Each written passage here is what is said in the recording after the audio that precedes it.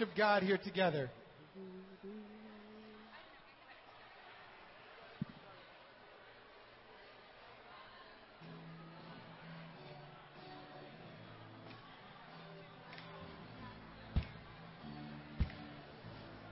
All right, everyone in your seats, let's start clapping along with us. Come on.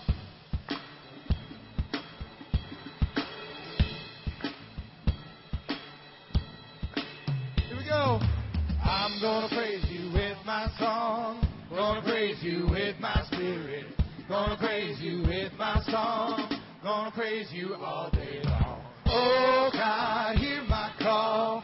Oh God, lift me higher. Oh God, hear my call. Lift me up so I can sing your praise. With my heart, I'm gonna praise you with my heart. Gonna praise you with my spirit. Gonna praise you with my heart. You've been with me from the start. Oh God, hear my call. Oh God, lift me higher. Oh God, hear my call. Lift me up so I can sing your praise. With my soul, I'm gonna praise you with my soul. Gonna praise you with my spirit. Gonna praise you with my soul. 'Cause only you can make me whole. Oh God, hear my call. Oh God, won't you lift me higher? Oh God, hear my call. Lift me up so I can sing your praise. With my mind, I'm gonna praise you with my mind. Come on, church. Praise you with my spirit. Gonna praise you with my mind.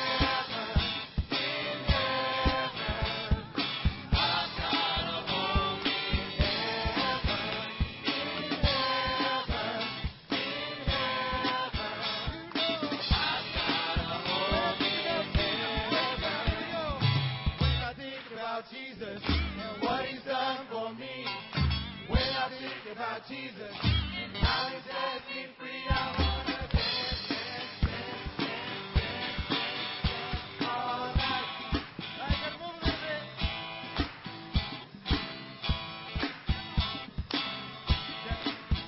Go. When I think about Jesus and what He's done for me. When I think about Jesus and how He sets me free, I wanna dance, dance, dance, dance, dance, dance, dance in heaven. You know I've got a home in heaven, in heaven, in heaven. You know I've got a home in heaven, but Jesus, I've got a home in heaven. I've got a home in heaven.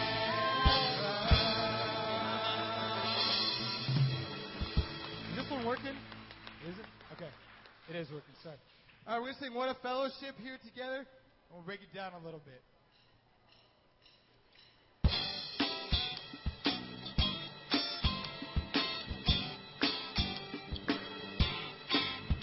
All right, put your hands together.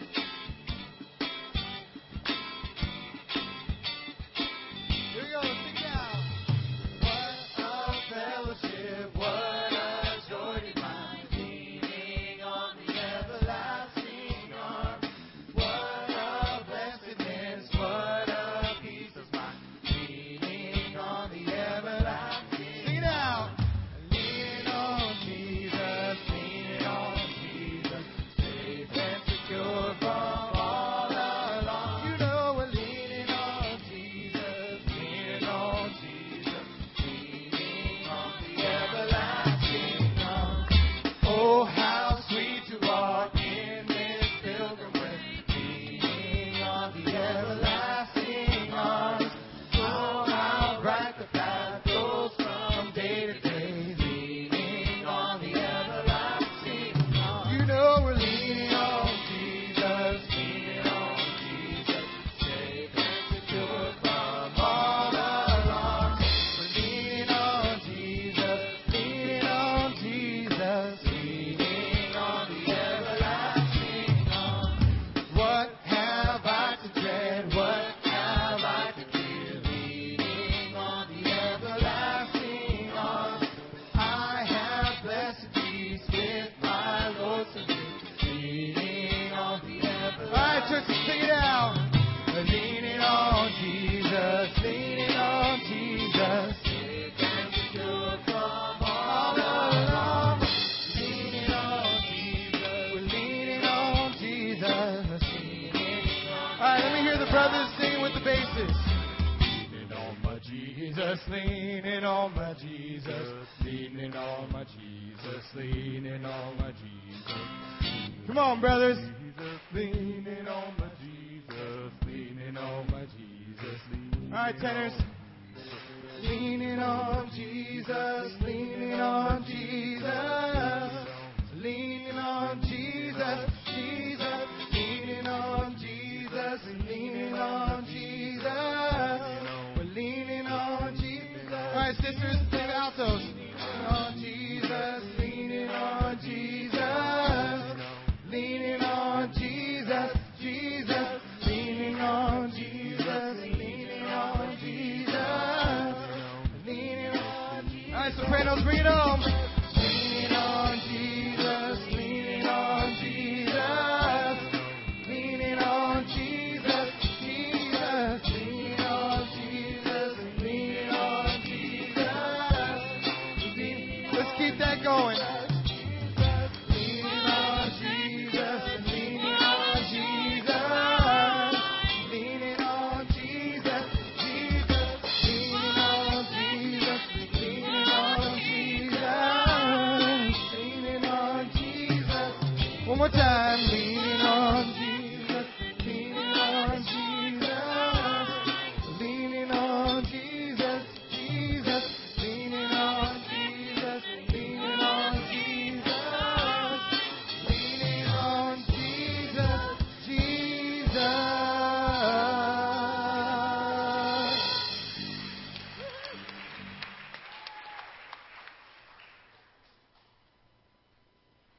Check, check. Well, good morning, everybody. If you are visiting with us, hopefully you stumbled into the right place. This is the Inland Empire Church of Christ Rancho Ministries. Thank you so much for joining us here this morning. We are glad to have you. Well, Sunday is a great time that we have to be together to worship. Right? This is a specific time of the week that the point of us coming together is to fall before the feet of our God and to bring Him praise. This isn't a time to take. This isn't a time where we're looking for what we get out of this. This is a time where we can figure out what we can give to God. And so this morning, I'm not sure where you're at, but I really want to encourage us and challenge us that for every part of this, whether it be singing, when we're giving our offering during the communion, that this is an act of worship before our God. There's also a lot of amazing things going on. I wanted to just throw it out there because this is some good news in my personal life. But I know most of us actually probably know by now, but my wife is actually having our second child here later this year. I know that came out a little weird, but my wife is pregnant. She's about 2.5 months pregnant. Thank you so much for those of you that have been praying for us. It is an incredible blessing. Huh? Somebody just say something? All right. But again, let's really pull it in and really give our hearts in worship as we sing out to God. Amen. So and today is actually, just to throw it out there as well, is our monthly Hope service. So at the end, we're going to be taking up a time to give to that. So we're going to have a cool presentation there. But let's say a prayer as we continue on with the rest of our worship. Father, I just really want to thank you so much for all that you do for us, God. That we don't deserve any of the blessings, any of the love that we have in our lives. Father, I pray that this morning, as we sing out to you, as we bring our tithes, as we take communion together, God, that this is all done not in a selfish way, but in a way to give to you. We love you so much. It's in your Son, Jesus' name we pray. Amen. All right, we're going to be singing a few songs to get our hearts ready for communion.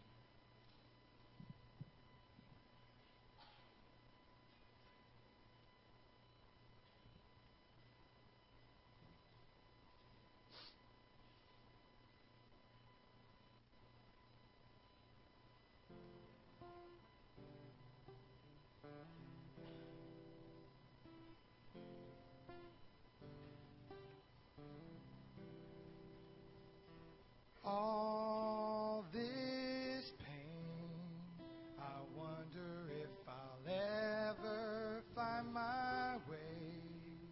I wonder if my life could really change at all.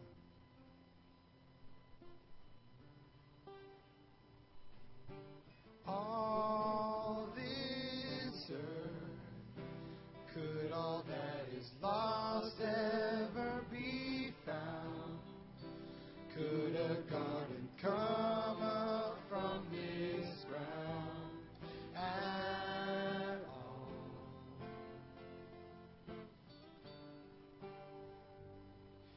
You make beautiful things. You make beautiful things out of dust. You make beautiful things. You make beautiful things out of dust.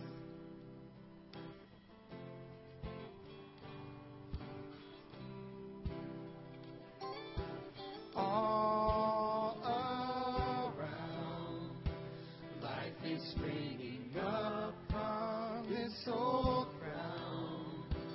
Out of chaos, life is being found in you.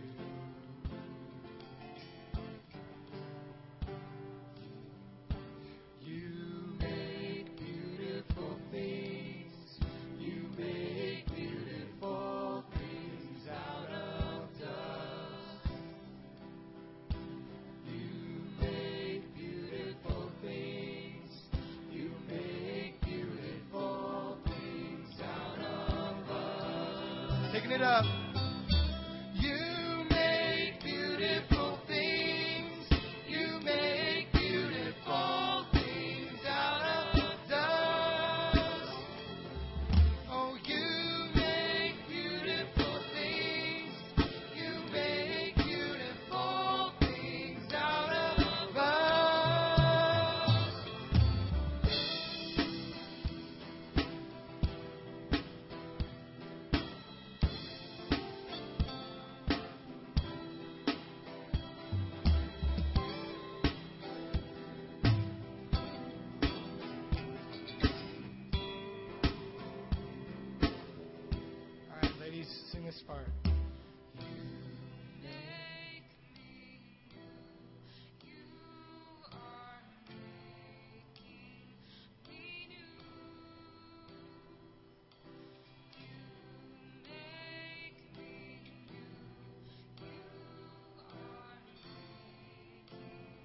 right, brother, sing along with me.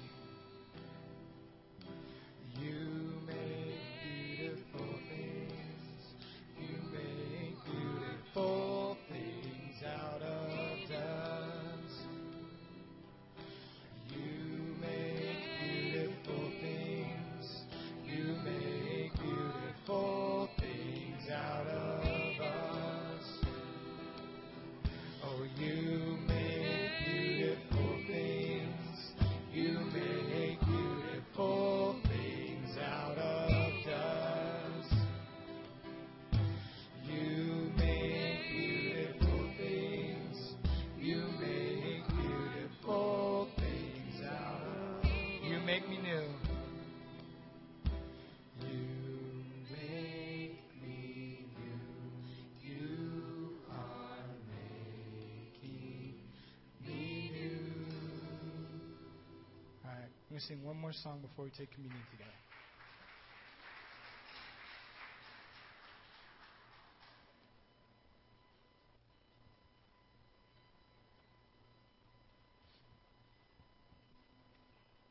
Before the communion, we're going to sing a great song, Glory Be to Jesus. Really great words on this song.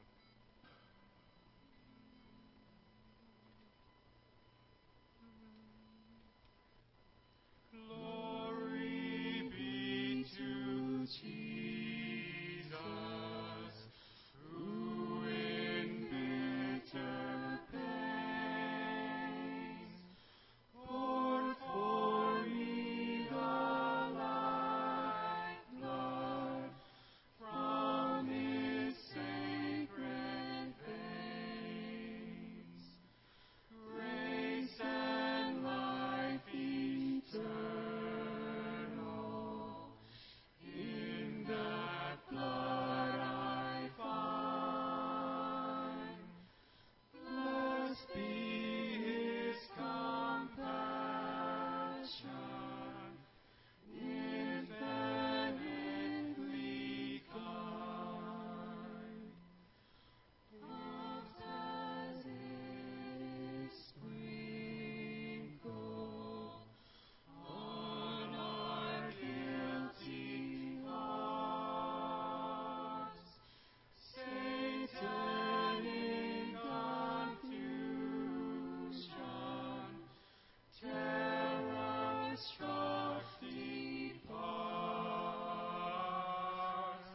Lift ye then your voices, swell the mighty flood.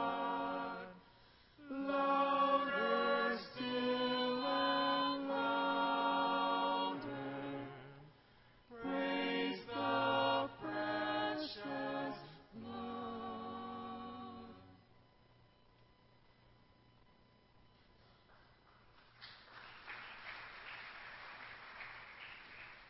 Good morning, everybody. How are we doing?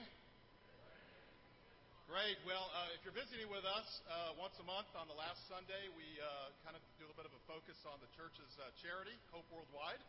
And my wife and I, Renee, are working with Hope Worldwide in the church to serve the less fortunate in our communities. But also, every Sunday we gather together to remember Jesus.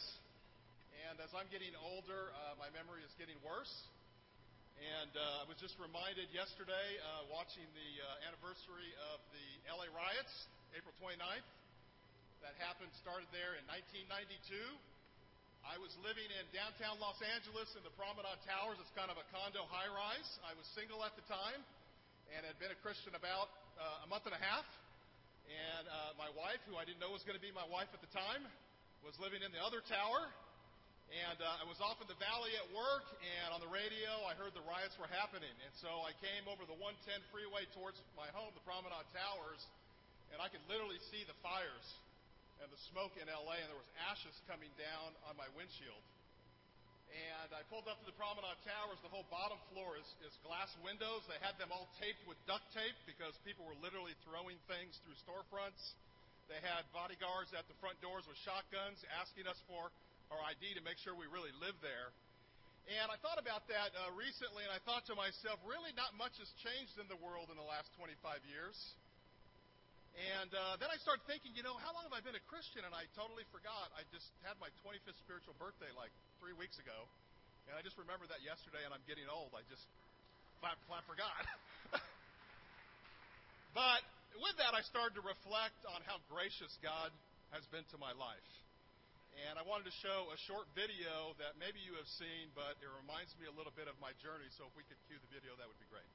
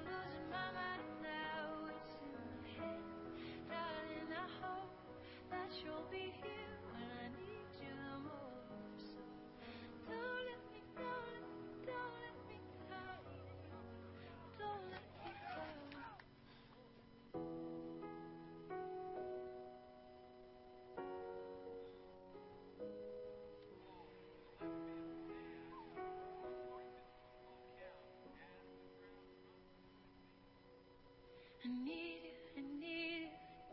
you right now. Yeah, I need you right now. Don't let me down. I think I'm losing my mind now. It's in my head, darling. I hope that you'll be here. You can lift the weight of caring by doing. You can lift the weight of caring by doing. 25 years ago, my life was an absolute mess. It's interesting because most of my life was pretty good. I grew up in a great family. I was fortunate to go to private schools. I graduated at the top of my class. I was a valedictorian. I was All-State in California in 3 sports. I got married. I had a son. I bought my first house. Unfortunately, I had very little conviction about God. I had very little conviction not to sin. By the ripe age of 29, my good life was in absolute shambles. I was going through divorce. I was destitute. I don't know if you heard the words to the lyrics of the song. It's by the Chainsmokers. I don't recommend smoking, but they're kind of a popular group right now. The words to the song, "Don't let me down." 25 years ago, that's what I said to God. What has happened to my life? See, I grew up going to church. My dad was a deacon in the church. I sang in the choir, and yet I had very little conviction in my heart. I had no relationship with Jesus Christ. You can lift the weight of caring by doing, and I'm so thankful the disciples that reached out to me 25 years ago. I got met by a couple of my ex-wife actually got met at the gym on the treadmill. She brought my son to church, and I thought we were separated. I thought, hey, I got to figure out what's this church and where's she bringing him to? Like as if I had conviction about church. So I came for the first time to the Shrine Auditorium, and at first it was weird because everybody was hugging me, but deep down inside I really loved it. And I studied the Bible the first time, and for the first time I understood what it was to have a relationship with Jesus Christ. And from that point on, my life has changed forever.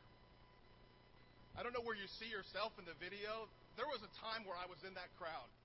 I was walking through life just absolutely miserable. And since becoming a Christian, I think I'm probably that guy. And I see and I feel the weight of the world around us. As I work with Hope, I see the weight of our communities. It's just devastating. The other day I was struggling. I was just struggling with all the things to do. And I thought, I just need to go have a quiet time in San Bernardino. I got in my car and I drove. If you know San Bernardino, the bridge right there on Highland, it says San Bernardino. That's where I started. And there's homeless people right underneath the bridge. I didn't get another couple hundred yards, and there's just devastation on every corner. I saw a guy literally going in the trash can trying to find food to eat. This is 14 miles from my house, my nice house. And so sometimes I can feel like the guy in the video. But you know what helps to lift the weight of caring? It's actually doing something. And today we're going to highlight hope at the end. We got so many people in our congregation that are doing something that is flat awesome. In fact, I had a group of brothers that came to me and said, Rich, we've had this dream, we've had this thing that we want to do, and we want to buy this mobile medical unit to serve the homeless. I go, mobile medical unit? What is that? It's actually like a motorhome. I mean, huge motorhome, like one of those expensive $150,000 ones. And so they showed me one. I walk in it. It's got tables where you can lay people down and all the medical equipment. And they said, yeah, it's on our heart. We want to buy this. I go, $150,000? My first thought was, you guys got that much money? And so they're praying and they're looking and all this kind of thing. And all of a sudden, the nonprofit that they kind of hooked up with through Cedars-Sinai Hospital actually gave them a free medical mobile unit. Free. $150,000.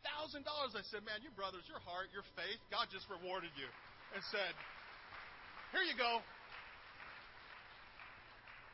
But you lift the weight of caring by doing. In Matthew chapter 23 and verse 37, Jesus says, O Jerusalem, Jerusalem, you who kill the prophets and stone those sent to you, how often I have longed to gather your children together as a hen gathers her chicks under her wings. Isn't it awesome that we have a Savior that in spite of what we do, 25 years ago, I was the worst candidate to become a Christian. I mean, I was so sinful, filled with bitterness, hatred. I had a hard time. I was struggling with, why would Jesus want to die for me? I'm just such a horrible person. But you know, over the years, I've come to know and to love that Jesus Christ wants me under his wing. Don't you love and appreciate that about our Savior? And sometimes we feel like we got to measure up, but we don't. And that's why we gather each Sunday, to remember our Lord, that in spite of where we were at, he reached out to us while we were still sinners, so we could be in a saving relationship with him and go to be with God forever. Let's pray together, and we'll take the sacraments. Father in heaven, thank you so much for your great love for each one of us. And thank you that all the while, God, I know in my life I was steeped in sin. You reached out to me, and you loved me. And so many people have loved me through the years, and I'm so thankful for that. Thank you, Jesus, for being my Savior. Today, as a church, we're here to remember you. We're thankful that, Jesus, not only do you care, but you're a doer. You're always doing your part. We love you for that. We thank you for that. We pray this all in your great name. Amen.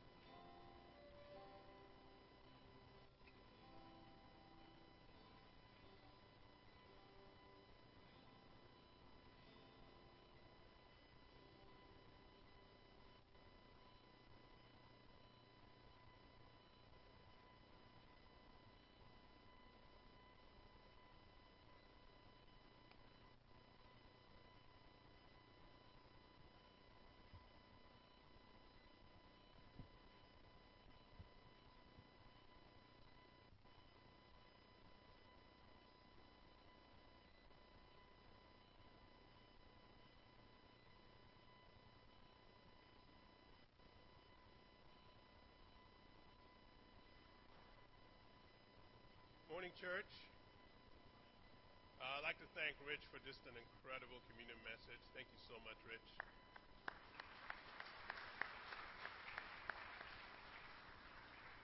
We're really moving our hearts to remember Jesus, not just in thought, but by what we do. This is a time in our service where we take up our offering. And you know, in Ephesians chapter 5, it says, "Follow God's example, therefore, as dearly loved children, and walk in the way of love, just as Christ loved us and gave himself up for us as a fragrant offering and sacrifice to God." You know, when you think about an offering and you think about doing it the way God does it, it says it was fragrant. You know, you take it in and it makes you feel good. And I know that when I think about giving my offering, I want to be able to inspire God that way every day. You know, at work about a week ago, a couple of coworkers and I were talking about our kids, and some of them said, "You know, we've never seen your kids. You have a picture, you have anything?" So I pulled out the phone, and I had some film I had taken of Christmas. And I showed them opening their gifts, and they were excited, and they were, you know, ripping, and, you know, each one they opened, because we let them do it in waves, otherwise it'll just be crazy.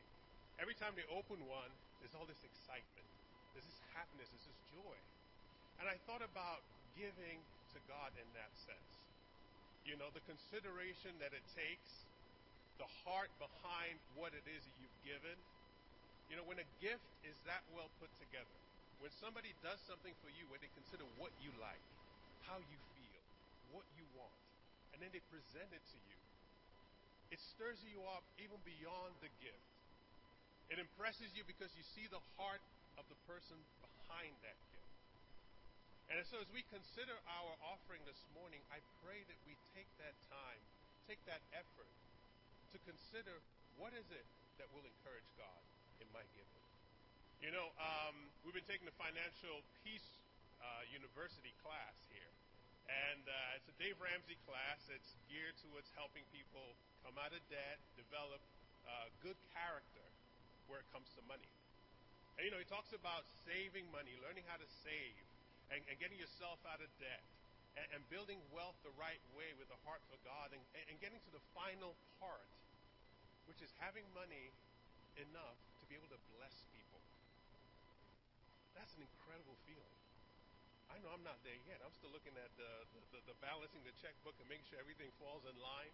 But, you know, I think about what Rich shared about those brothers who could get together and say, "You know what? We want to bless people this way." It takes organization. It takes discipline. It takes building a character. And we have our special contribution coming up at the end of the month. And in this way, we look to put together money so we can bless people with the Word of God. People that we've reached out to, people that we've touched in different parts of the world. And to do that, it takes organization. It takes a certain discipline. It takes a certain consideration to make sure that our offering, our gift, is fragrant to everybody impacted by it. In 1 Corinthians chapter 16, beginning in verse 1, Paul writes, it says, "Now about the collection for the Lord's people. Do what I told the Galatian churches to do. On the first day of every week, each one of you should set aside a sum of money in keeping with your income, saving it up so that when I come, no collections will have to be made." I pray that even beyond today, as we consider what we give to God, that we give it that same type of heart and consideration. That when we think about God, looking at our offering, we can picture a little kid opening that gift on Christmas morning and just being delighted. And you can sit back and think, wow, I made God this giddy. Amen? Let's pray.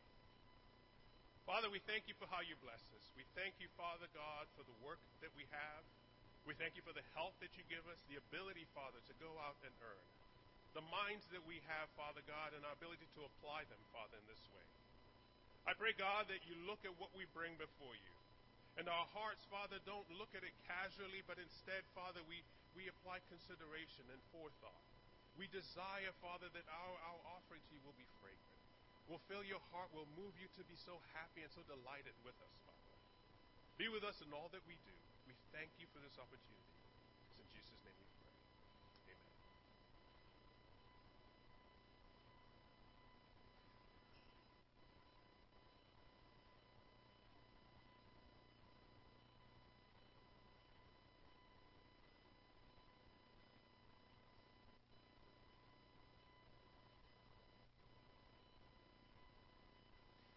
As we take up our offerings, we'll just continue with a couple of announcements. First of all, we have teen camp coming up. Any teens in the house? Well, any teens in the house? Amen. Well, to the parents of those teens, this is the last day. This is the last day to sign up for teen camp at the current price. After today,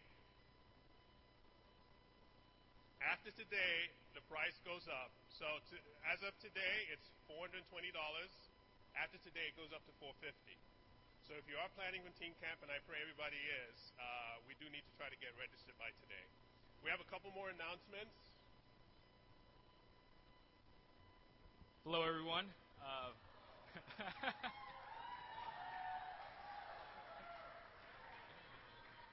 My name is Abraham, and this is my beautiful girlfriend, Hala. And we are part of the Awesome Singles Ministry. So we're here to remind you guys of the Cinco de Mayo party we're having. And we're here to remind you guys to register. We have already quite a bit of people registered, but we want to get everybody registered as soon as possible. That way we have a good count of who's going to be there.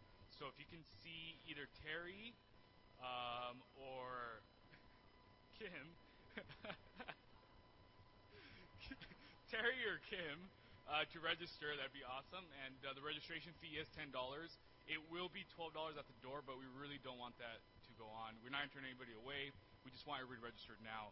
Also, be inviting your friends. And if there is an issue with registration, just come talk to us and we'll figure something out. Okay, and I'll let Hala make some other announcements. Hola, everyone.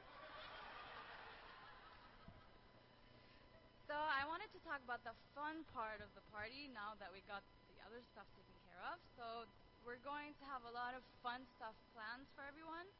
So a little bit of some things we have going on. We're going to have a roasted pig. So, there's going to be other food for non-pork eaters. There's going to be chicken and traditional Mexican food. So you really don't want to miss that. And there's also going to be a DJ.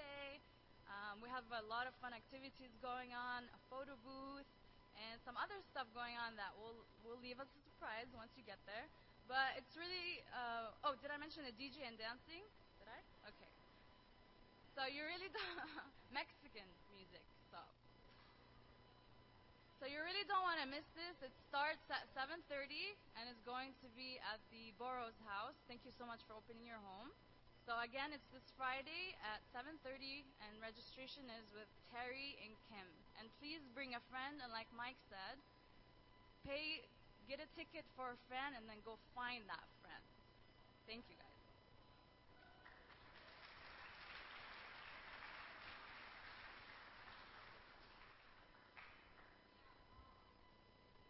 So, just in case you wondered, it's Kevin and Lisa Burroughs' house. Not Burrow like Donkey Burrow, Burroughs.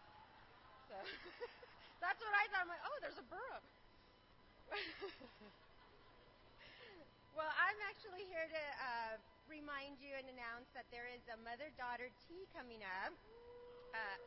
And in Psalm 10, it says that Lord is King, and 2 Corinthians 6, that God tells us that He is a father to us. And what does that make us? That makes us daughters of the King. And that's this year's theme for our mother-daughter tea. That will be on Saturday, May 13th, Mother's Day weekend, from 10 a.m. to 11:30 a.m. And because the theme is Daughters of the King, we're encouraging everyone to dress in their favorite royal attire, which can be for, the young girls or any age. Your favorite Disney princess, to Princess Leia, to Princess Moana, to just wear your tiara that you secretly wear at home and wear in front of the mirror. But just encourage everyone, all the moms and all the daughters, to dress up. We're making it a fun day for everyone.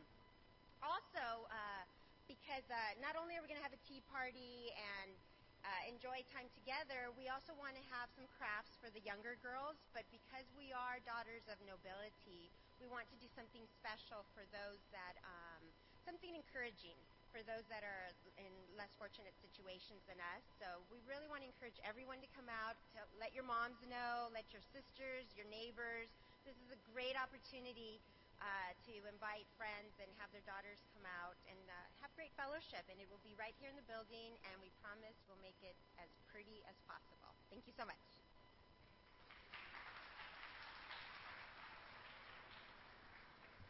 And registration is in the lobby, $10 a person, so, and great food. If you haven't experienced great food, go have Nicole Williams desserts and treats for free. It's awesome. I can testify. One last quick announcement. If you are the owner of a white Mercury Tracer, license plate 3KQM601, please see Johnny Reitman in the back. Thank you.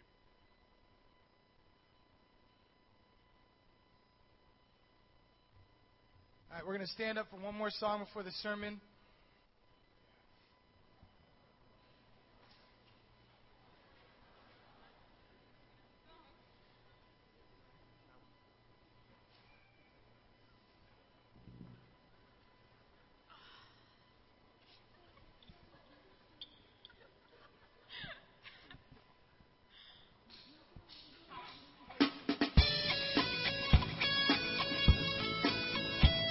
Go ahead and clap your hands.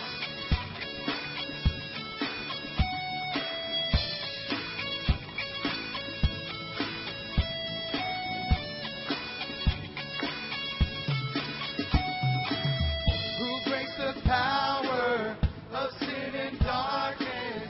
Whose love is mighty and so much stronger? The King of glory, the King above all kings.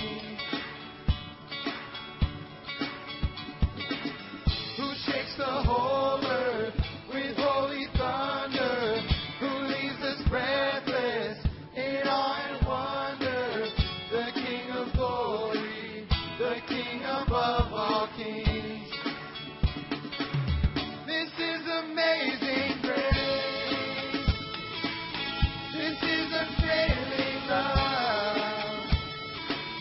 that you would take my place. That you would bear my cross, you lay down your life, that I would be set free.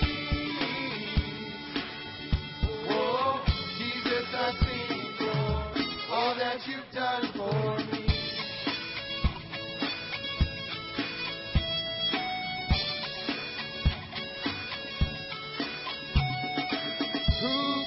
Chaos back into order, who makes the orphan a son and daughter, the King of glory, the King of glory, who rules the nations with truth and justice, shines like the sun in all of its brilliance, the King of glory, the King above all kings.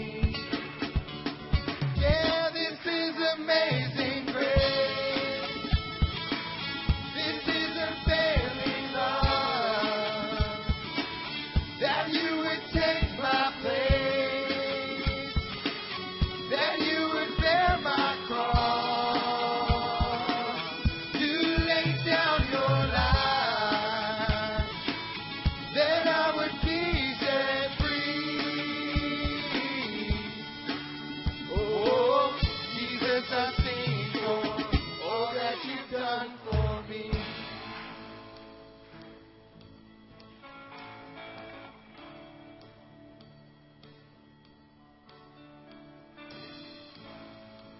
Sing this out together. Here we go. Worthy is the Lamb who was slain. Worthy is the King who conquered the grave. Worthy is the Lamb who was slain. Worthy is the King who conquered the grave. Worthy is the Lamb who was slain. Worthy is the King who conquered the grave. Worthy is the Lamb who was slain. Worthy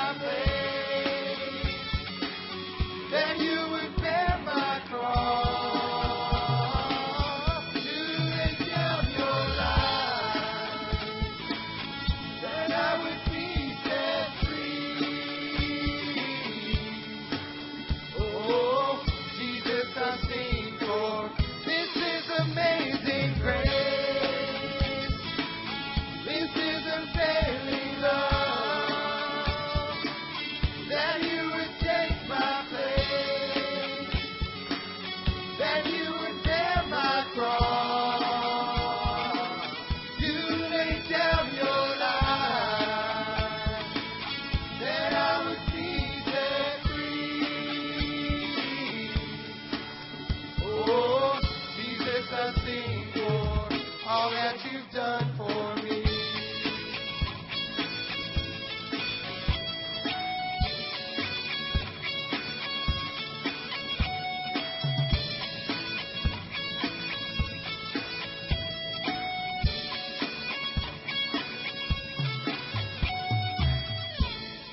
Amen. You may be seated.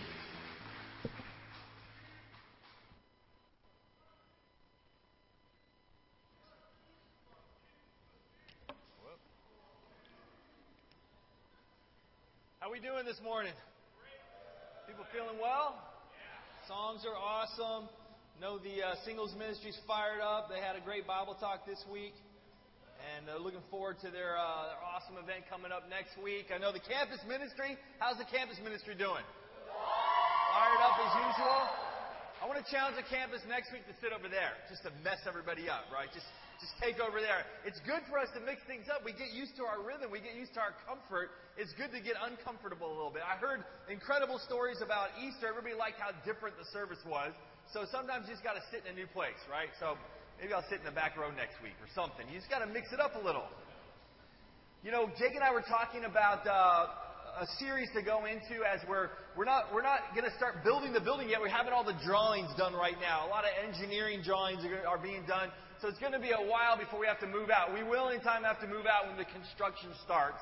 And the construction will start sometime this year, is my expectation, all right? And that's exciting, right? But in the meantime, we want to prepare us because, see, the building is really not the church. We know that, right? We're going to talk about that further. But Jake and I thought it would really be healthy. And after going through all the family groups and hearing really from every person in the church, we thought, we should talk about what is the church? Why is the church? Where did the church come from? How does the church work? What do we do when we're in the church? What are our roles in the church? What should the church be accomplishing? And so we want to go into a study series right now over the next a month or so where we're going to look at really what the Scriptures teach about the Church of Christ, right? The Kingdom of God. And we're going to talk a little bit more in detail about what that really is. I was driving home from Moreno Valley, and on the freeway I was with little Nathan in the car, and he looked up and he saw a sign on the road. Nathan's 7. And he goes, "Dad, what's that sign?" I said, "What are you talking about?" He says, "It says, love God, but hate church." And it had a little question mark at the end. But he didn't maybe see the question mark, so he didn't know what that meant. Love God, hate church, that didn't make sense. But, of course, the sign was an advertisement for a church that was like, hey, do you love God but hate church? Hey, try our church. We're different, right? We're the one you can love, right? But he didn't understand it. And we talked a little bit about it because for him, the church, God, that's where he learns about God. And, of course, he learns about it at home as well. But he just equates the two. So it didn't make sense to him. But then I thought about that. Well, that makes a lot of sense for people today in the world, right? A lot of people don't like church. I remember as a young guy, his age, and, up through, my teen years, when I would visit my grandma and grandpa, they would take me to church. And they put on their Sunday best, and I had to dress up, which I didn't really like that. But I went ahead and did it. And it was a foreign atmosphere. I remember going out to the church with my grandparents, and I didn't like it. And the reason I didn't like it was because I wasn't used to it. And it just didn't connect with me. I didn't enjoy the environment. The things that were being talked about, quite honestly, I wasn't really interested in. Now, when it talked about Jesus, whenever Jesus and the story of Jesus was brought up, I listened a little bit.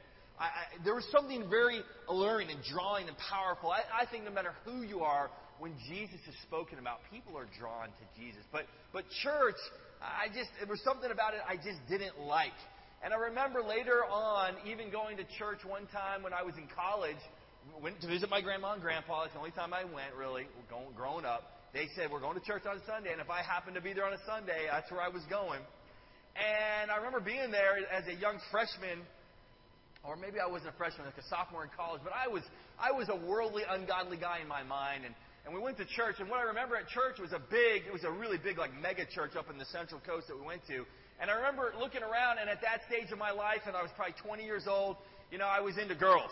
And I was just looking around. And you know what I noticed at church? All the girls and all the guys were looking at each other with eyes that said, hey, I want your attention. I thought, man, church is the same. And so that made me disillusioned. I thought, this isn't good. There was something I didn't like about. I could see there was a worldliness there that reminded me of the other events I'd been at.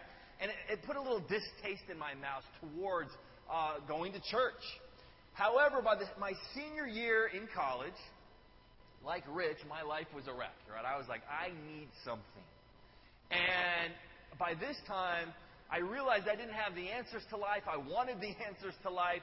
And somebody had invited me out to a Bible talk and subsequently to their church. And I went. I remember it was the LA Church of Christ, our church.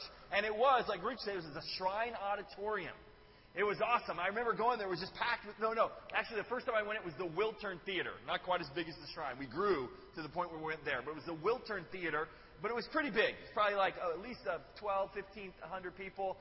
And I remember going and just thinking, this is awesome. And I was focusing on the message. And I actually wanted to get to know the people, because I realized they were people who were interested in God, coming from a life that was messed up to a life that was changed. And the church began to influence me in a way that I could never have imagined. You know, the church really is an incredible entity on earth. All right? What is the church? It's certainly not the building, right? You see the little classic church building right there? The church is not the church building. The actual word church is the translation of the Greek word ecclesia. All right? And that word means assembly or congregation. It doesn't mean a building. Although some say there's the idea of the gathering of God, some of the meaning of the word when it got formed in English could have come from that. But all the time that the word ecclesia is used in the New Testament, it's translated, most of the time it's translated as church, or sometimes it's translated as assembly. It's us. It's the gathering of people for God. That's what the word church really means. It's God's gathering. And the church of Jesus Christ is an incredible thing. We may not like it. Maybe we like that sign. Yeah, I love God, but I hate church. But the positive impact of the church of Jesus on the world cannot be overstated. Everything from education to human rights, from public health to economic liberty, the things that we cherish most, and many of the blessings we take for granted, can be traced to the spiritual and cultural revolution begun by the church of Jesus Christ. The teachings in the church have inspired the greatest literature, the greatest art, the greatest examples of architecture, the age of exploration, world missions, the rule of law, the separation of powers, checks and balances, representative government, the sanctity of life, compassion for the poor, blind and needy, and so much more that we take for granted. The church has been the single most powerful agent of transformation in society for better across 2,000 years. Because the church is the body of Jesus Christ, is the arms and legs and eyes and ears of Jesus.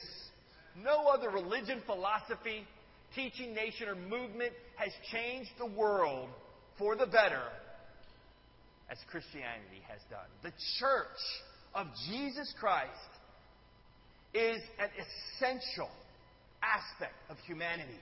It is God's gift to humanity. Through Jesus, His death on the cross creates this gathering of people. Where did this all come from? What's the background of the church? Well, the very first time the word church is used is in Matthew chapter 16. Let's turn there. I have it on the screen. But Matthew chapter 16, this is a passage where Jesus is in Caesarea Philippi, which is an area that has a lot of pagan worship. Actually, they say it's the center of worship for Pan, the pantheon of false gods. Pan was the multi-god. And it was in this setting, in this place, where he asks his disciples, hey, who do people say I am? Some say John the Baptist, some Jeremiah, or one of the prophets. But who do you say I am, he says. Who do you guys say I really am? You've been with me now. Who am I? And Peter then says, you are the Messiah. You are the Christ, the Son of the living God. And then Jesus looks at Peter and he says, and I tell you that you are Peter. And on this rock I will build my church. And the gates of Hades will not overcome it. I will give you the keys of the kingdom of heaven. Whatever you loose on earth will be loosed on heaven. Whatever you bind on earth will be bound in heaven, he goes on to say. So here is the first time that Jesus uses this term. He says, I tell you, after Peter confesses, he asks him in this area, who do you say I am? And he confesses, hey, you're the Messiah. You are the Son of God. I have faith. You are. And he says, okay, now this is very interesting. He says, you are Peter. Now, in Aramaic, the language he was speaking, the word Peter and the word rock really are the same. They're slightly different. He uses, in Greek, it's Petros or Petra. All right? So they are slightly different. That's why, as they translate it into English, of course, in English, Peter's different than rock. But imagine if the idea here, if this is a play on words when he's speaking this, imagine if we use the name Hope. Hey, Hope, you give me hope. Right? I mean, you can see how if a person's name is Hope, that can be their name, but it can be also a meaning, has meaning behind it. That's what this is like. You are Peter, but on this rock. And there's a play on words. What is he saying? He's saying, on this rock, this fact, this truth, this conviction, this statement of conviction that I am the Son of God, I will build, and he says, whose church? My church. I will build my church, and the gates of Hades will not overcome it. This will last forever. The church. Jesus' church. He started it. He's with it. He created it, and his intention is that it would be the agent of transformation on earth. I want to hit 4 aspects of what it really is today. And we're going to go on. We're going to talk a lot about how you get in it and what do you do when you are in it in the weeks to come. But today I want to just talk about 4 overviews of what it is. Concepts that we've seen and heard. There's so many analogies of what the church is in the Bible. The Bible uses many different references. Today we're going to hit 4. The church is the kingdom of God. The church is the bride of Christ. The church is the body of Christ. And the church is the family of God. Amen? Let's go to God in prayer that He will open our hearts as we study and look at these concepts. Father in heaven, open our hearts right now, we ask, that we would understand Your will for our life and for the church. Help us understand, Father, that You created this as an incredible gift, as an incredible blessing. Help us to cherish the church the way You do. Father, I pray that You open our hearts and our minds, help the Scriptures come alive to us. We ask in Jesus' name. Amen. The kingdom of God. The church is the kingdom of God. All right? The kingdom of God is something that's been talked about in the Old Testament. The idea we understand a kingdom, a kingdom has a king. And God's kingdom is the kingdom where everything is in subjection to Him, right? That we serve Him. He's the king. And so the kingdom of God absolutely is the church. Now, the kingdom of God also includes heaven, because He's ruling over heaven. So when you die and you're in heaven, He's the king there too, right? And then there's some who think that the kingdom of God, and various theologians believe that there's this time of the kingdom coming in a sense of its eternal nature in the future. But the reality is, most theologians all understand, and as you study the Scriptures, it becomes clear, and Jesus Himself using the term, the kingdom of heaven is at hand. The kingdom of God is near. The kingdom of heaven, the kingdom of God, the kingdom of heaven, the kingdom of God. Jesus uses it over and over and over, and He's referencing, really, the church. We find in the book of Acts, He actually says, after He died and resurrected, says He spent 40 days telling them about the kingdom. Because He was preparing, because the kingdom is His family and His church and His body. It's what's going to get the work done of what He came to die for. All right? So the kingdom of God is an incredible entity that has been predicted for years. All right?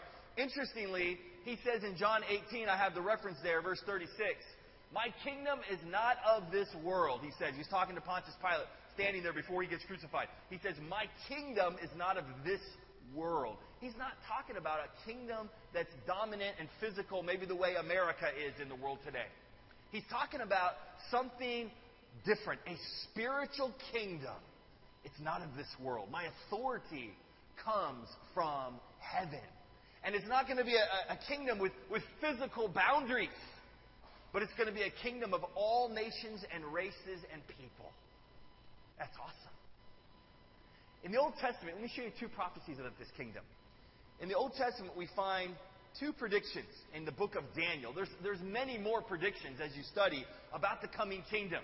But we find in Daniel chapter 2, verse 44, it says, in the time of those kings, the God of heaven will set up a kingdom that will never be destroyed, nor will it be left to another people. And he's really talking, if you study the book of Daniel, you find that he's actually talking about the Roman Empire is going to come. And as you study the whole scripture, you'll see he's talking about a kingdom will be set up during the time of the Roman Empire. Well, when did Jesus come? He came during the time of the Roman Empire. And he's going to set up a kingdom. Later on in Daniel, a parallel passage, in chapter 7, verse 18, he says, but the holy people of the Most High will receive the kingdom and will possess it forever and ever. The kingdom of God. It was predicted to get started. Why? Because God wants to reign over the people He made. Why did He make us? He made us to love us and connect with us and be a part of what He has in store. But I don't know about you, but I remember growing up and wanting to have a role model. You know, we admire people that are a great apprentice to a role model in our culture today. Right? We know that in our culture today, if you want to succeed in something, you need a mentor, a teacher, and then you imitate, and then you become proficient and excellent at it. I remember being interviewed I tried to get accepted to Harvard University, and I remember during my interview, they asked me, who are my role models? And I remember when they asked, I was kind of scattered. I didn't really know who. And I ended up picking some track star, and I was like, I ran track at the time, and I didn't really know anything about the guy's character, and I just didn't have a sense of who was my real role model. And as I grew up and learned that I really didn't know how to make life work correctly, I knew I needed a role model. Now, I liked that my dad was happy, had a good attitude. I liked that, and he was very kind to me, so he was a role model of that. He was a happy guy, he loved me, and he was committed to me, so yeah, he was my role model. But I didn't have a role model that I thought I can imitate everything about them. This is what I wanted. You know, I love the idea that the church is the kingdom of God, because that means we have a king to serve. I want a king to serve. I don't know about you. I want to know who I follow. I want to have somebody that I'm totally committed to imitating. Jesus is the king of His kingdom. And when you're in the church, when you're in the kingdom, you have somebody to follow. You have somebody to imitate. You have somebody that can inspire you. You have somebody that can tell you, here's how it's going to go. I don't know about you, but I wanted answers to the tough questions in life. You know, my king has those answers. My king can tell me how to handle difficult situations relationally. My king can give me advice, as we're learning about the Dave Ramsey Club, about how to handle money. My king can give me input on how to handle my job. My king can give me input on how to handle my children. My king can give me input on how to handle my wife. My king can give me input on how to deal with the craziness of this culture. I love having a king. I don't know about you. Jesus is my king, and I'm in His kingdom. Amen? He's our king. We get to be in a kingdom, the kingdom of God. But you know, the church is more than the kingdom of God. It's also the bride of Christ. The kingdom of God is also another name for the church, is the bride of Christ. All right? Yes, that is my wife, Carrie, up there. All right? That's my bride.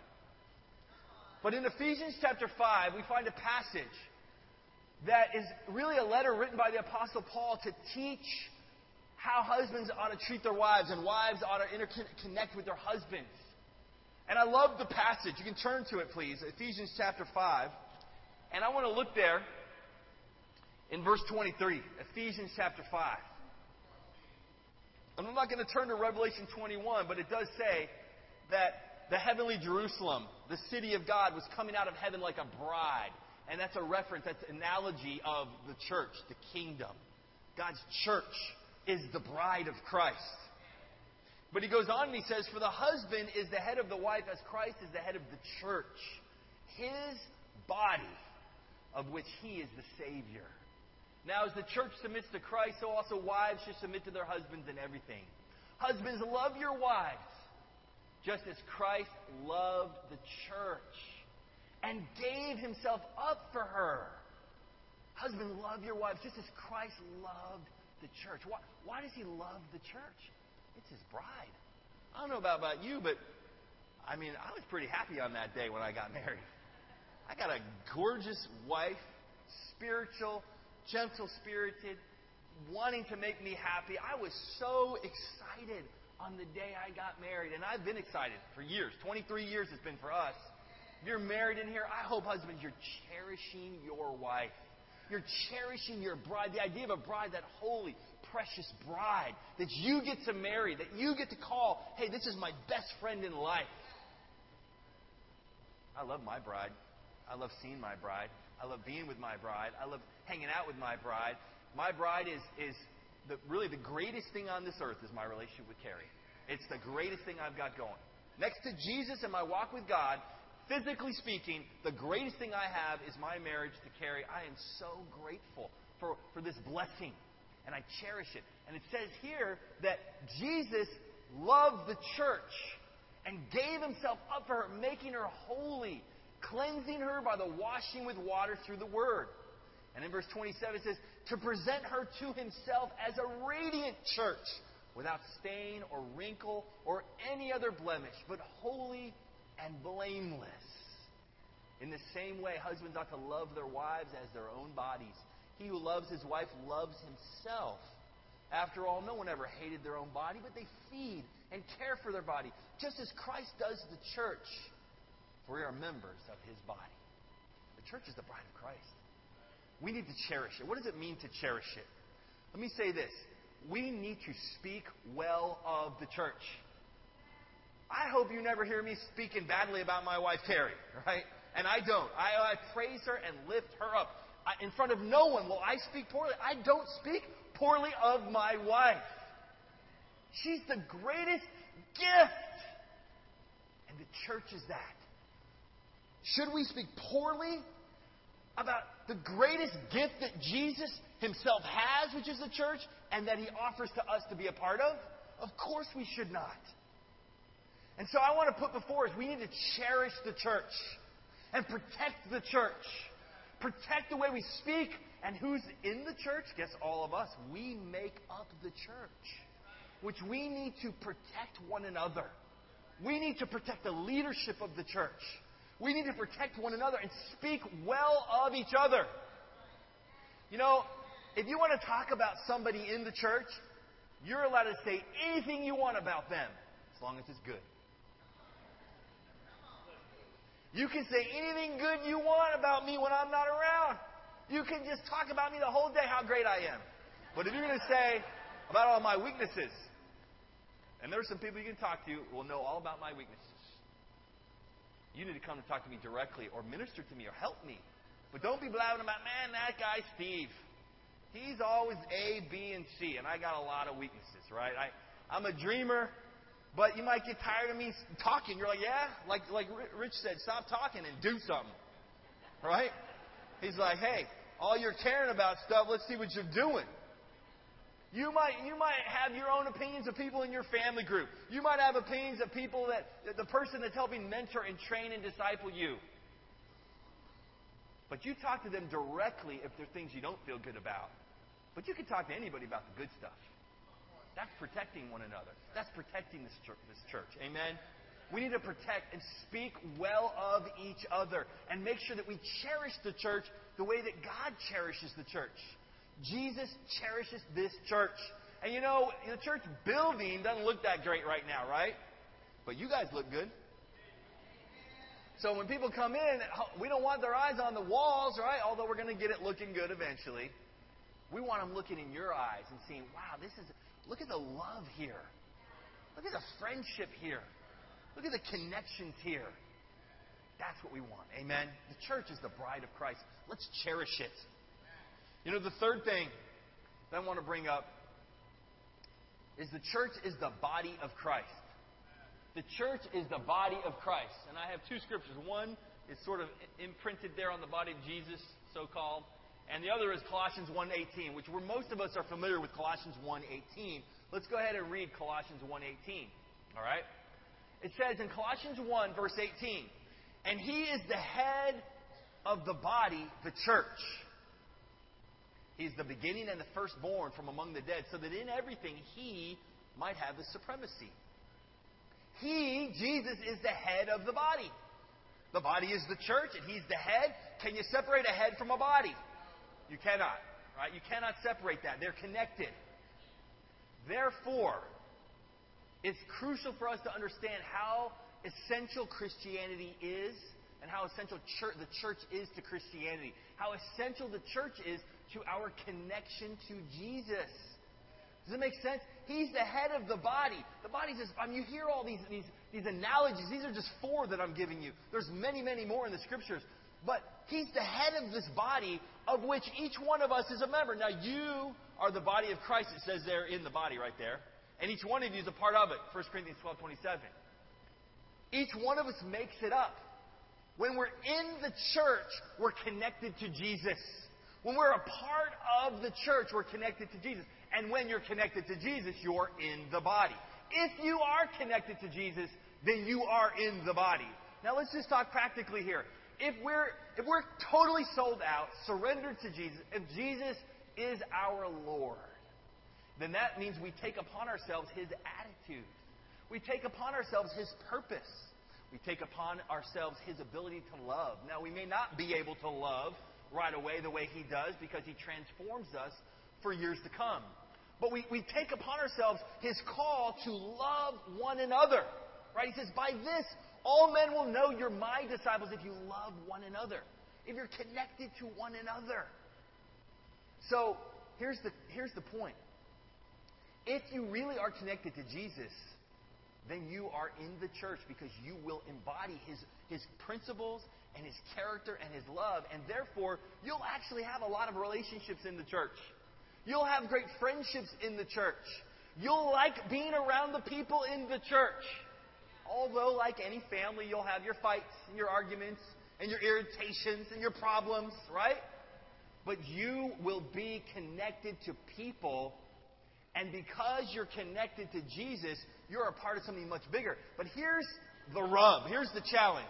If you're not in the church, if you're not connected in the church, if you're not a part of the church, then you are not a part of Christ.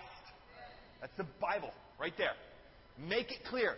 You cannot separate the two. You cannot think, me and Jesus were so close. I am so connected to Jesus. But I don't really like any church. I love God, but don't like church. See, if you have the nature of Jesus in you, you're going to create a church. Right that same day, you're going to start connecting to people right there. You will have relationships. You're going to have to be trained and baptized into the church. We're going to get to that in one of the next lessons. Trained and discipled and become a part of the church. But that means people are going to be involved in your life becoming a part of the church. And for you to be connected to Jesus, you're going to need to be connected into the church. It's very clear. It's practical. But in America, we're so focused on individualism. I can do whatever I want. In America, people bounce around from church to church to church to church to church to church. That's an unusual phenomenon. It's happened because America is very individualistic. There's a proliferation of different churches. But Jesus is calling us, when you become a disciple of Jesus, to be a member of His church that you got. Where is the church? We're going to talk more about that too. But for sure, it's the people that met you, that are studying with you, that are teaching you, that you're around right there. And if you don't like those people, 1 John says, if you hate your brother, that means you hate God. If you don't like the people, there's a question of how you feel about God. You don't like God. If you're not able to overcome the differences, the irritations, the problems, and there are problems. I don't know about you, but in our family, we get irritated with each other. All right? We have fights sometimes in our house. Right? We argue sometimes in our house. Sometimes we don't like all the same stuff. But we get through it because we love each other and we get connected. God intends that for His body, which is what we're a part of. And it says each one of us is a part of it. Now here's the thing. We're going to go into a whole lesson, multiple lessons on our roles in the church. I want you to be getting ready for that. I want to talk a lot about that. We're going to go into what are our roles when you're in the church. You are a part of the body of Christ. You have something to do. God has a plan for your life. Something useful, something awesome, something that actually He made you for. Something He made you for. You were made to be in the church. I'm telling you, every one of us was made to be in the church. And you won't even find fulfillment in life unless you find your role in His church. He made you to be in the body of Christ. so that you can do glorious things to bring Him honor and glory and change this debased culture that we live in, and to heal and to help and to do something and not be the guy that worries about it like the video showed during communion, but somebody who does something. Amen? We're the body of Christ. The last point is we're the family of God. The church, ultimately, there's scriptures that talk about how it's an army, that we're marching. There's authority. There's conquering. There's making stuff happen. There's a song, soldiers of Christ arise. But let me tell you, the stronger teaching in the Bible is that God's church is a family. A family. Has a dad, our Father in heaven. But it has brothers and sisters, and that's all of us.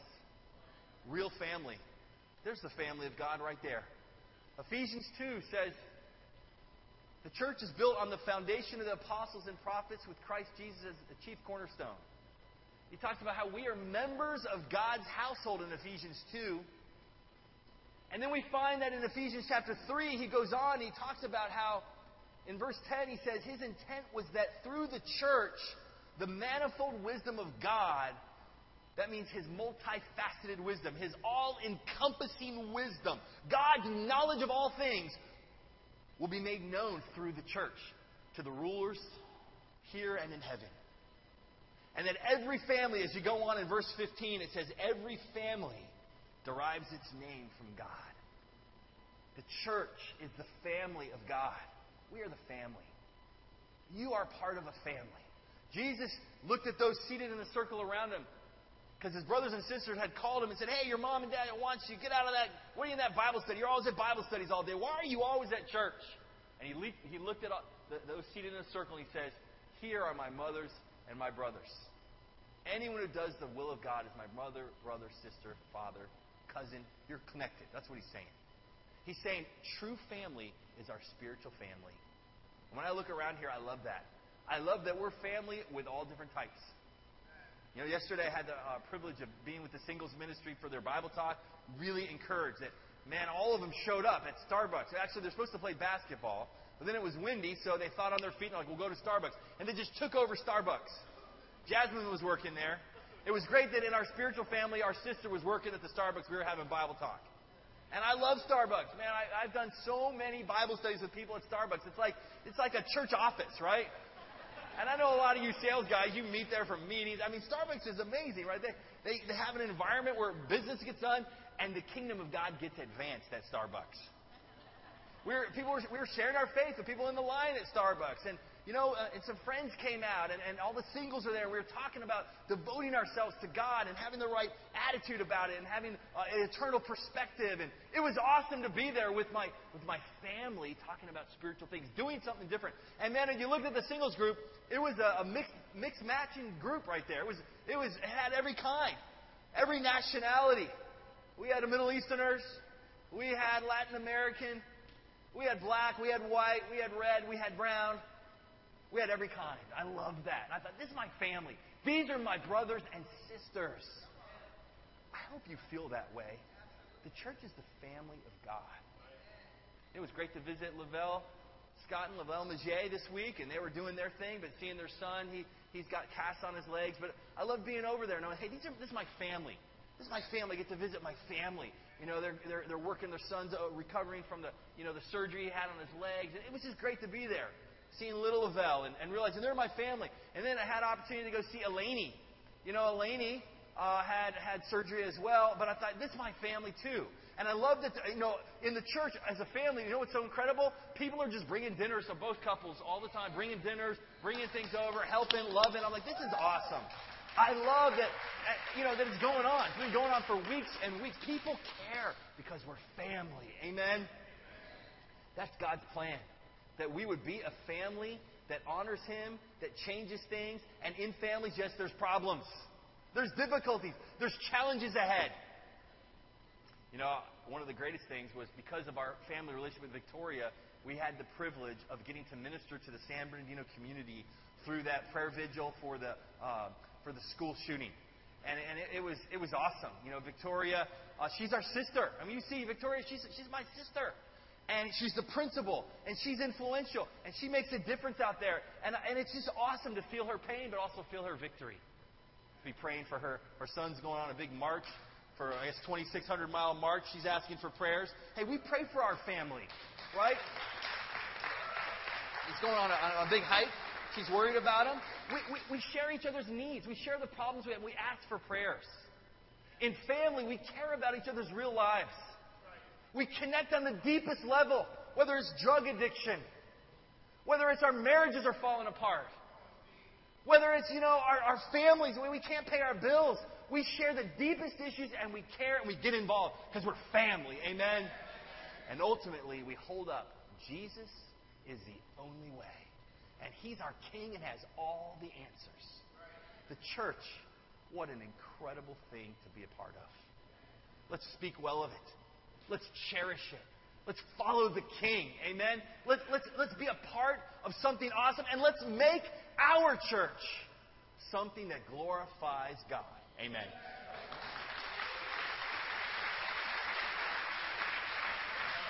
That was awesome, brother.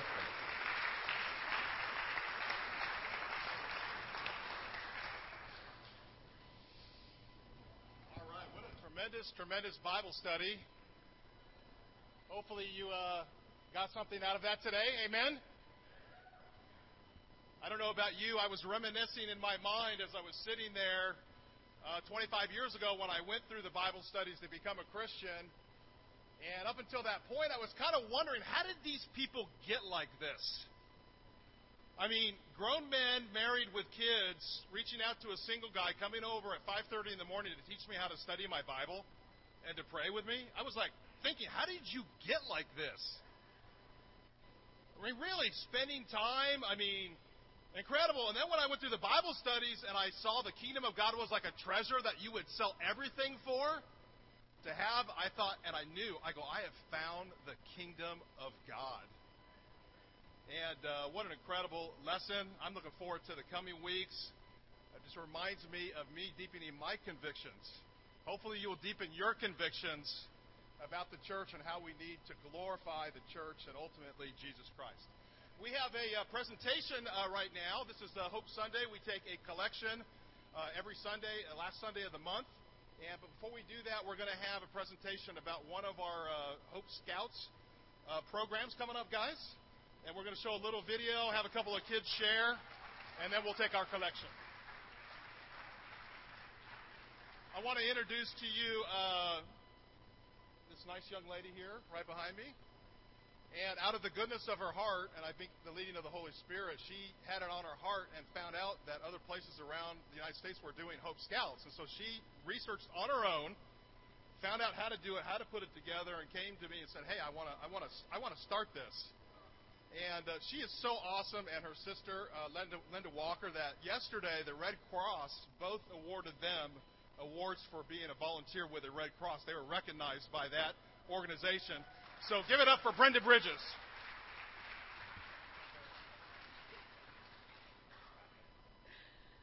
Good morning, church. I am one of the leaders of our Hope Scouts. And in 1 Timothy 4:12 it says, "Do not let anyone look down on you because you are young, but set an example for the believers in speech, in conduct, in love, and in purity."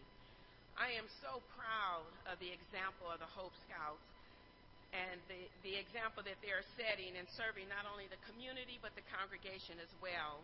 From our Give a Hug Sundays to serving the residents of Mount San Antonio Garden Skilled Nursing Facility.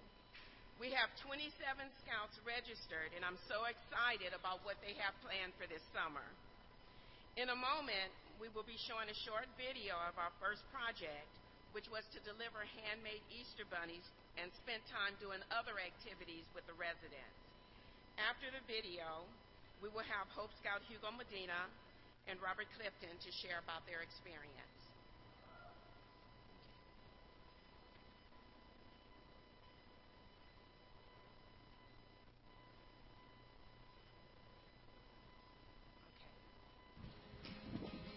I'll go ahead and introduce to you Hugo Medina.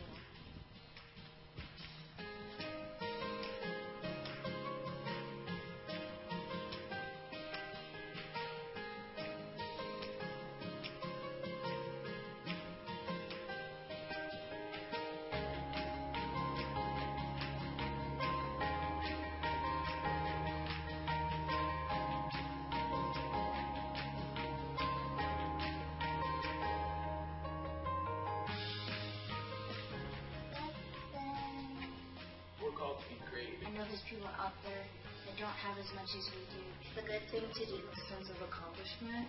It's fun. The opportunity to imitate Jesus. I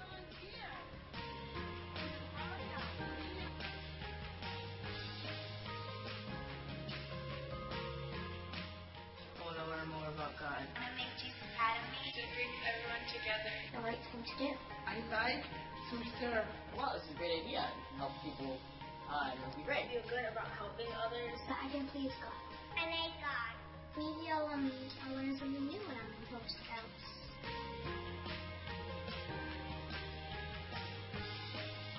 We work together through several activities and fundraisers to enrich the lives of the poor and the needy.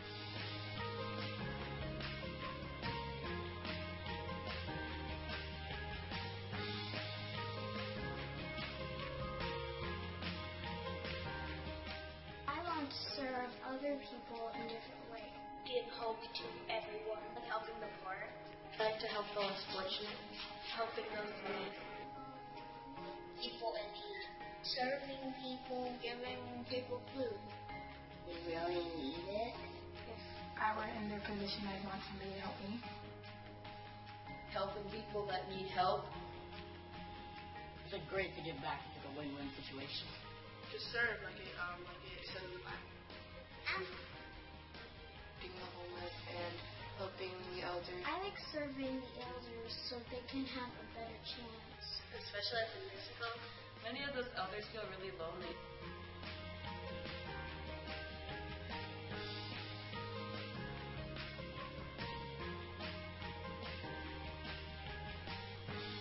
I like the mission trips most. I like spreading joy. I want to go around spreading joy to people and helping them. Help other people and encourage them.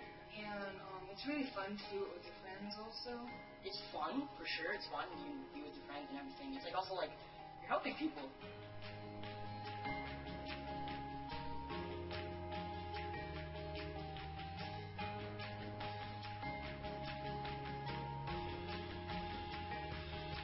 God uses anyone. Just because you're small doesn't mean that you can't do anything. Don't give up hope yet. You're going to be okay.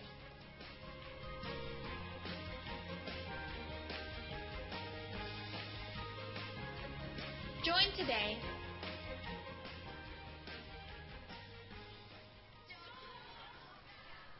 No one is too young to serve.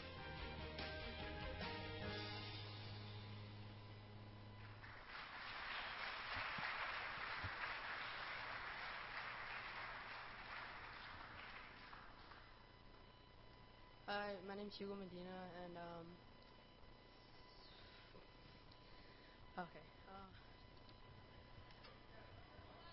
the project we did at the senior center was fun. I didn't want to do it when I got there, but after I felt really good, and to give the bunnies to them and see the smile on their faces it felt really good, and it was really fun. And I felt really good about myself. I was like, wow, this is how it feels to help somebody and to see smile on their faces and to know that not that many people visit them and they're really lonely.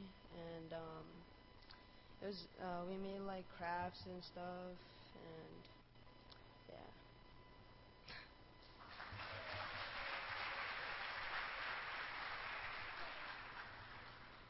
Hi, my name is Robert Clifton. I'm the son of Tony and Victoria Flores, and I would like to share my experience at the San Antonio Gardens, the retirement center.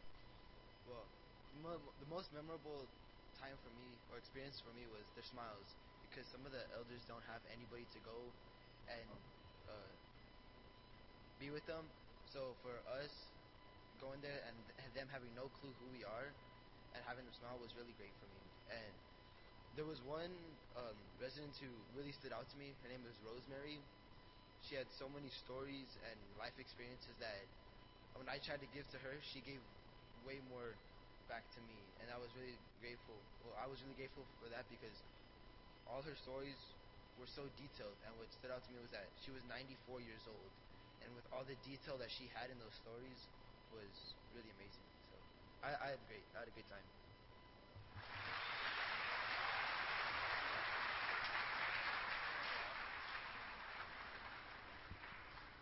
So what an incredible group of Hope Scouts. There they are, all of the rest of them over there. Let's give them a big hand.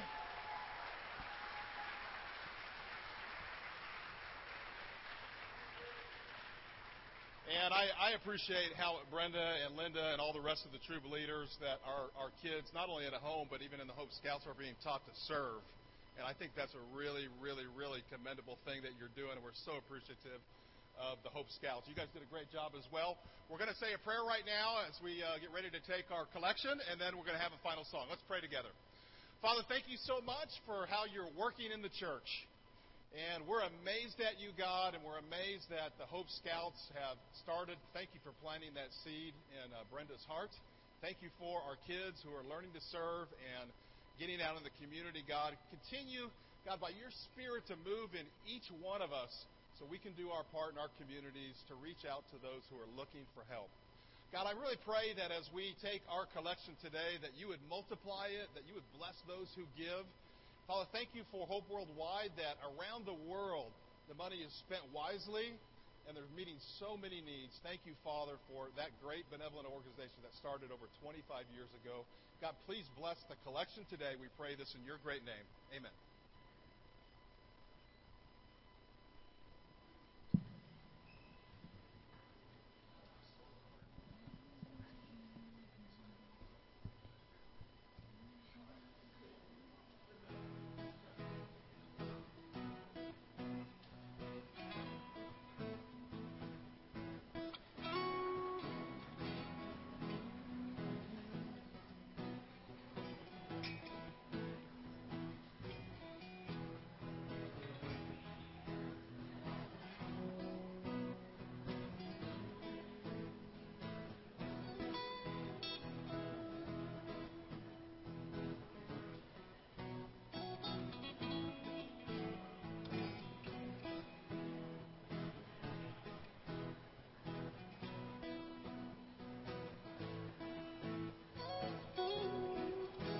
All right, I'm going to ask everybody to stand on up with us. We're going to sing one last song here. This is an oldie but a goodie, and we're going to spice it up a little bit, I guess. We're going to sing a song called My Hope Is Built.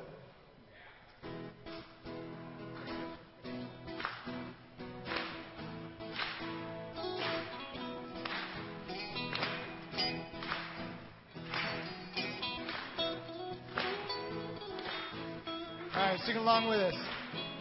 My hope is built on nothing less than Jesus' blood and righteousness. I dare not trust the sweetest frame, but wholly lean on Jesus' name. On Christ the solid rock I stand, all other ground is sinking sand. All other ground is sinking sand.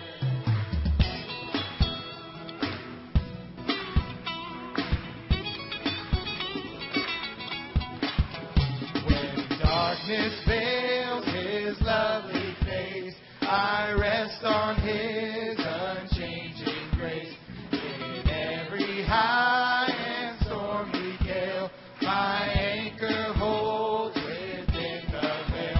On Christ the solid rock I stand, all other ground is sinking sand. All other ground is sinking sand.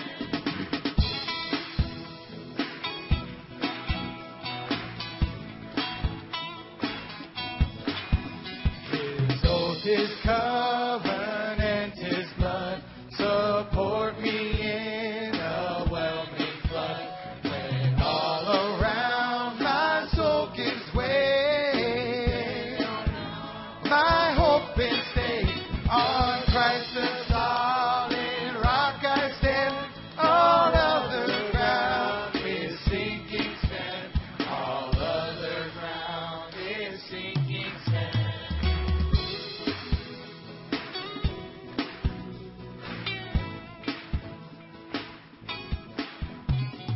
He shall come with trumpet sound.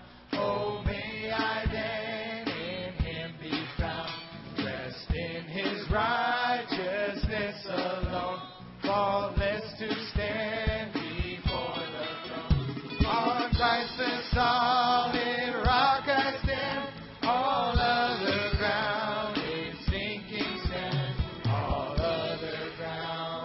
One more time. Sing out. On Christ the solid rock I stand. All other ground is sinking sand. All other ground is sinking sand.